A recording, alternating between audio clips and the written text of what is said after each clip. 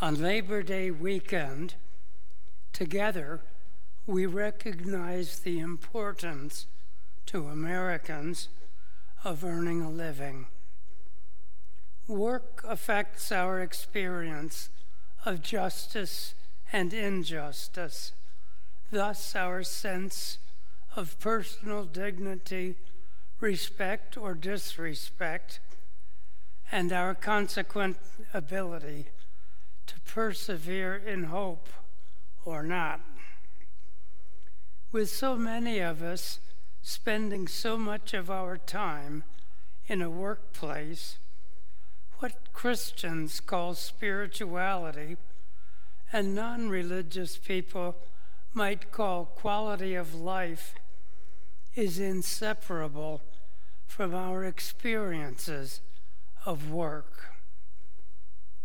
Labor Day became a federal holiday in 1894, by which time some 30 states already celebrated it.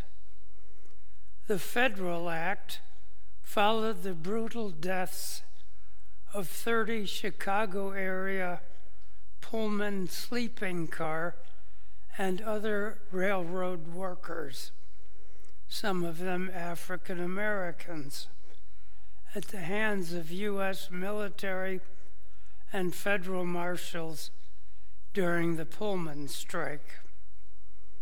Fearing escalating reaction to official violence, Congress unanimously rushed through legislation making Labor Day a national holiday. President Grover Cleveland signed this into law 6 days after the strike ended. Working class people in those days apparently had strong expectations about justice, dignity, and hope. Such commitments seem to have informed the famous comment of the labor organizer Mother Jones, who colorfully said, "Pray for the dead and fight like hell." I've previously mentioned in this church that from 8th through 12th grades, I was at a military boarding school supported entirely by scholarships. What I learned then about work was taught by the football players recruited to the school by its ample athletic scholarships. These young men pursued the prospect of all expenses paid appointment to one or another of the military academies. They came from the coal mining regions of Pennsylvania and other parts of Appalachia. This school offered them a pathway toward a better life, and they meant to make the most of it. They wanted something different from working a lifetime in the mines, railroad yards, dairies, fruit farms, factories, and mills of the Mid-Atlantic region. Some years after high school and college, while investigating child abuse for a southern state, I visited such workplaces. I have been to infernal chicken packing plants and textile mills with their unbelievable noise. Unless you have been inside such places, it is impossible to know what some people endure for an income. I met a brakeman with the Southern Railway who, as a grown man, had to obtain permission from his foreman before going to the bathroom. I don't condone child abuse, of course, but I know why some of it happens. Sometimes children pay for the indignities experienced by their parents in our society, wildly skewed as it is by differences in caste, race, and class, and thus by unequal educational opportunities, job training, working conditions, and salaries. Since we intend ourselves as people of conscience and goodwill, how could we not pause on this Labor Day weekend to consider what justice means in the context of work, and even what having a job means to people, to their dignity?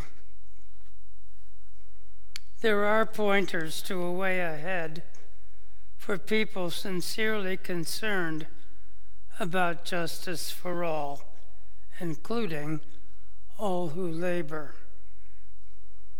First, nothing is wrong, Christianly speaking, with transferring some of the abundance some of us have to job development for the unemployed or underemployed until everybody has a chance to meet basic physical needs and have a sense of personal worth and a hopeful spirit.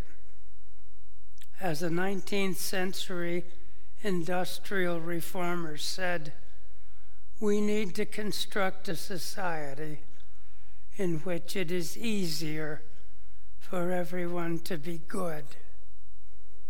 Second, it is right, Christianly speaking, to ensure that the conditions of work make room for the human spirit to express itself, flourish, and grow. The women textile workers of Massachusetts a century ago, for instance, dangerously and bravely agitating for just wages, insisted upon a little beauty with their justice as they sang, "Our hearts shall not be sweated from birth until life closes. Hearts starve as well as bodies. Give us bread, but give us roses." Of course, we observe the hopeful sign that some people, perhaps many, do enjoy their work, and that some days it means not just a lot, but everything to them. And these days, there are many enlightened and caring employers. An erstwhile editor of the journal, The American Scholar, once described a realistic goal to pursue as a possibility for all people. Quote, "Work is for me the antidote, not for any of the world's ills, but for all of my own. Work keeps the dog from the door, the blue funk on the other side of the window. When working well, my life falls into place. I needn't search for life's meaning, but seem temporarily to have found it.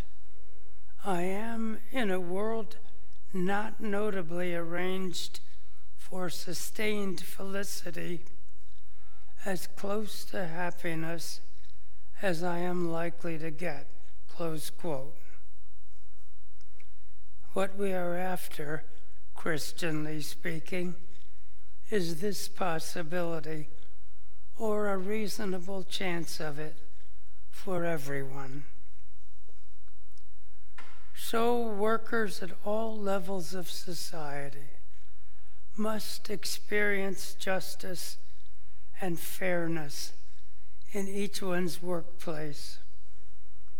When coupled with a touch of loveliness, perhaps appreciation and meaning, we have the chance of a life with dignity and hope. Here is the religious notion of the salvation of body and soul, indeed the presence and the power of the divine with us.